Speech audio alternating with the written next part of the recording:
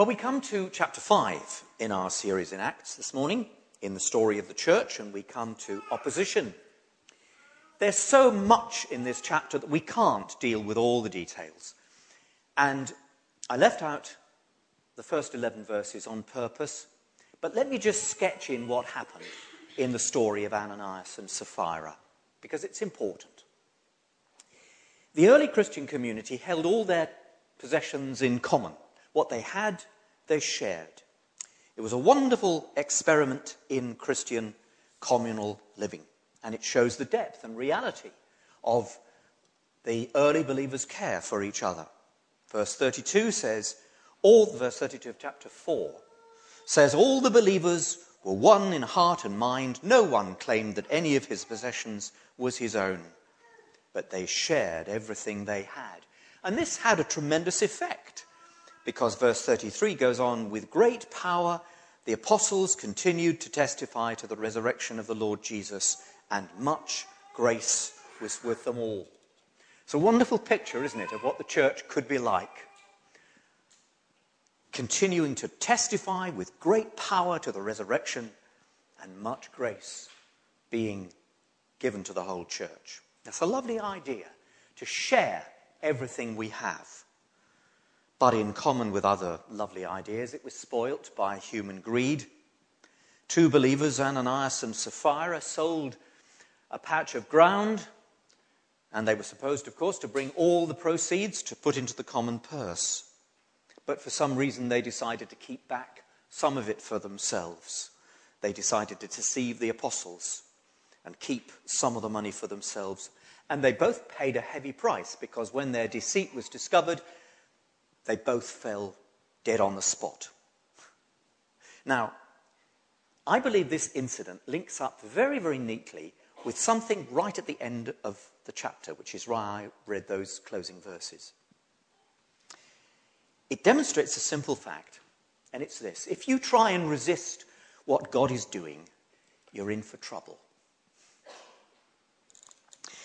In trying to trick the apostles, Ananias and Sapphira were actually lying to God. They were striking at the integrity of the infant church, and that was a cancer that has to be cut out. I'll say more about that when we come to verses 34 and following, but the message is simple. You can't resist God and get away with it.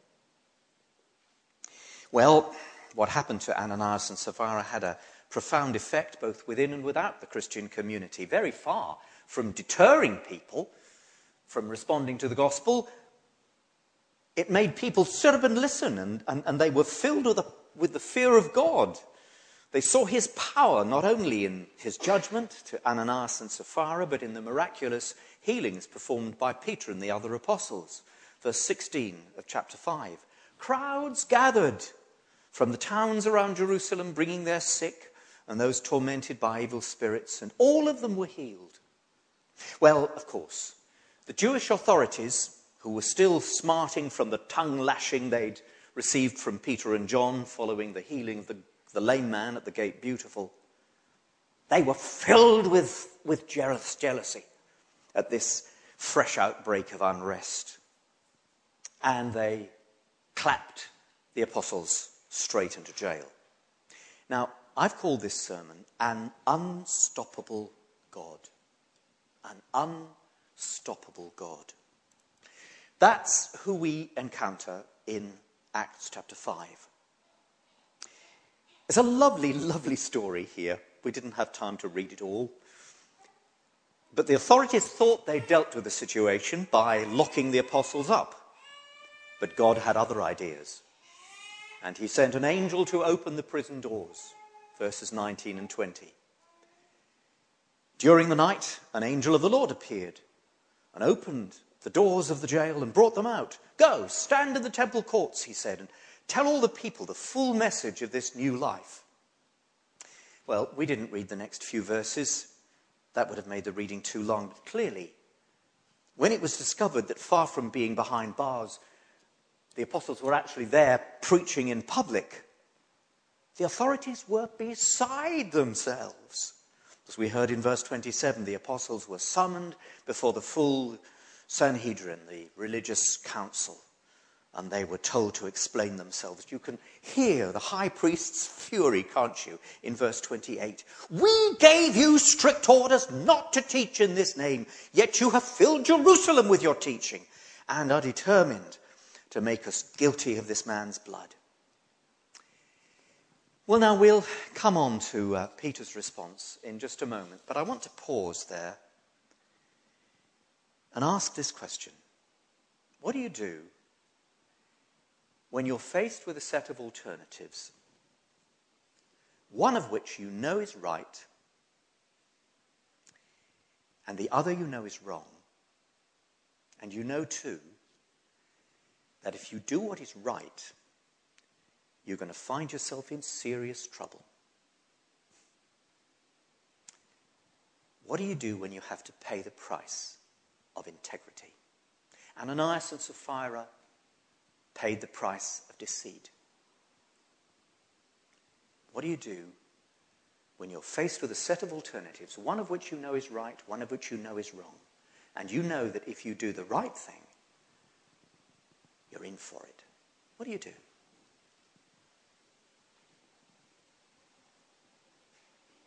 Well, we all find ourselves in awkward situations from time to time. A minister friend of mine was sharing that he was once asked to conduct a wedding between a woman in his congregation and the man she had met. And he spent time talking with them, but in the end, mainly because the man didn't share the woman's faith, he felt he had to advise her not to marry him. And that's a tough call, because ministers are programmed to please people. But it was even tougher for the woman's teenage son, also a member of the congregation, who agreed with the pastor. He found himself in the very unpleasant situation of having to choose between saying what he felt or putting his convictions aside and keeping peace and maintaining good family relations. Well, Peter and his fellow apostles were faced with the same dilemma, but on a much larger scale. They had to make a decision which they knew full well exposed them to serious danger. And in verses 29 and following, we find out what that decision was. Peter and the other apostles replied, "We must obey God rather than men.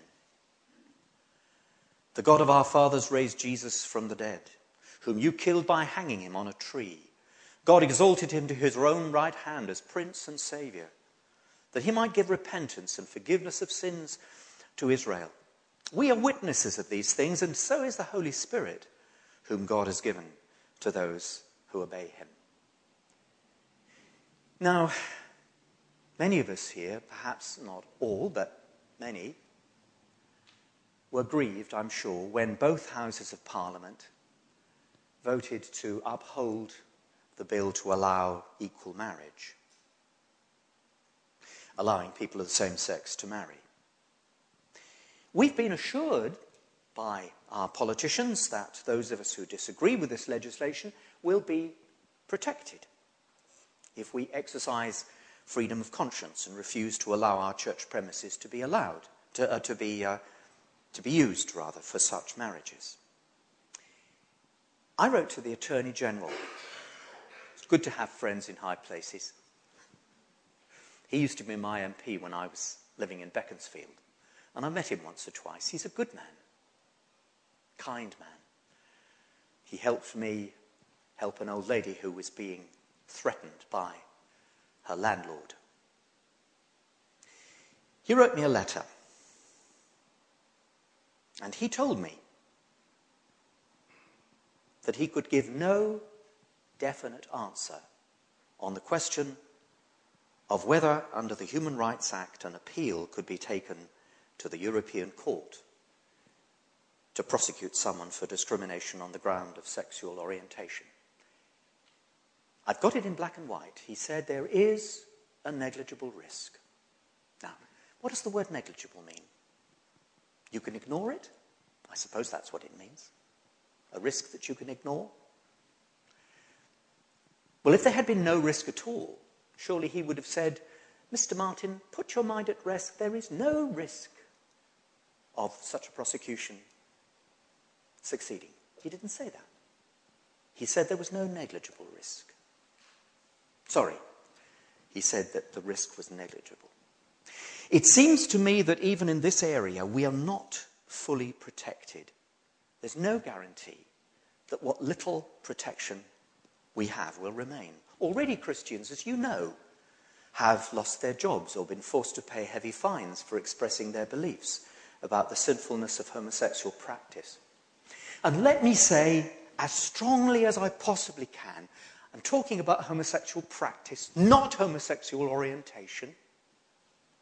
Many, many believers with same-sex attraction are just as loved, just as welcome, just as part of God's family as anyone else. I've only got 3 weeks left, so I can say what I like, can't I, really? I would love to put a great big banner outside the church that says, Jesus loves homosexuals and so do we. But we have to be faithful to the Bible's teaching that a homosexual lifestyle lived out physically is not God's best and grieves his heart. But we love people, we love everybody. This week I've had 2 wonderful opportunities to meet newcomers to our congregation. One of them was the lady who's unfortunately just gone out with her baby. I wish I could tell her the story of how when I was the baby's age, I used to create far more trouble than that little boy did. But anyway. And it's wonderful to say to people, there are no barriers, no hurdles you have to jump. Come and welcome whoever you are, whatever your sexual orientation. But we all, don't we, have to obey God's word. Some of us have problems with anger. Some of us have problems with lust. Some of us have problems with greed. Some of us have problems with telling the truth. We all have to submit ourselves to the discipline of God's word. Vaughan Roberts, who is the vicar of St. Ebbs in Oxford, a well-known and well-attended student church, has recently made his own homosexuality, his own homosexual struggles in this area public. He has admitted that he struggles with same-sex attraction. He remains celibate because he wants to be faithful to the teaching of the Bible. Some others who struggle in this area have decided to get married. Whatever choice they make the choice of being faithful to biblical teaching. I found this testimony in the monthly newsletter of the True Freedom Trust, which is a network which supports Christians who struggle with sexual attraction, homosexual attraction, but who want to live faithfully. And this is what a young man said. The most important question to answer is the one Jesus asked Peter. Do you love me? My answer is yes. 1,000 times yes. By the grace of God, my love for Christ is greater than my attraction to other men. Love enables me to pursue holiness rather than homosexuality.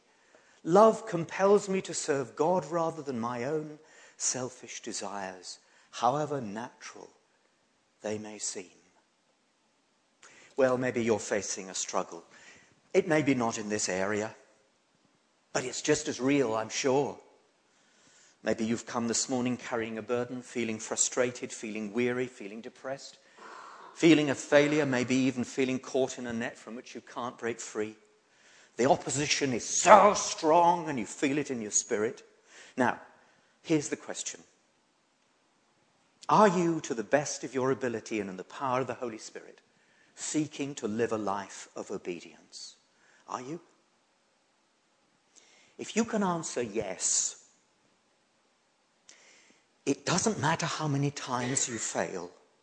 What matters is not whether you succeed or fail, but whether you go on trying. Because the only real failure is to throw in the towel. We all struggle. We're all broken. We're all engaged in spiritual warfare. We all face opposition. We may lose a battle or two, but the final outcome is certain because Christ is the victor.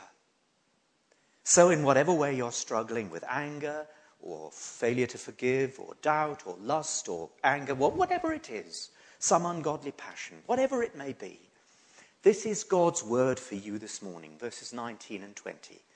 During the night, an angel of the Lord opened the doors of the jail and brought them out.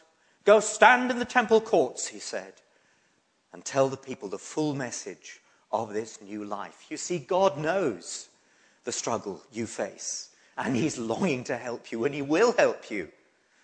He'll grasp your hand like David grasped Joe's hand, and that's the hand that made the universe. And think of the strength and power behind that hand. How do you think Peter and the other apostles were able to face down the Sanhedrin? Well, because they'd been witnesses of what God had done in Christ, and because the Holy Spirit was working in their hearts and lives.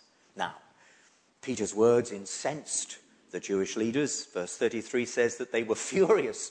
They wanted to put the apostles to death.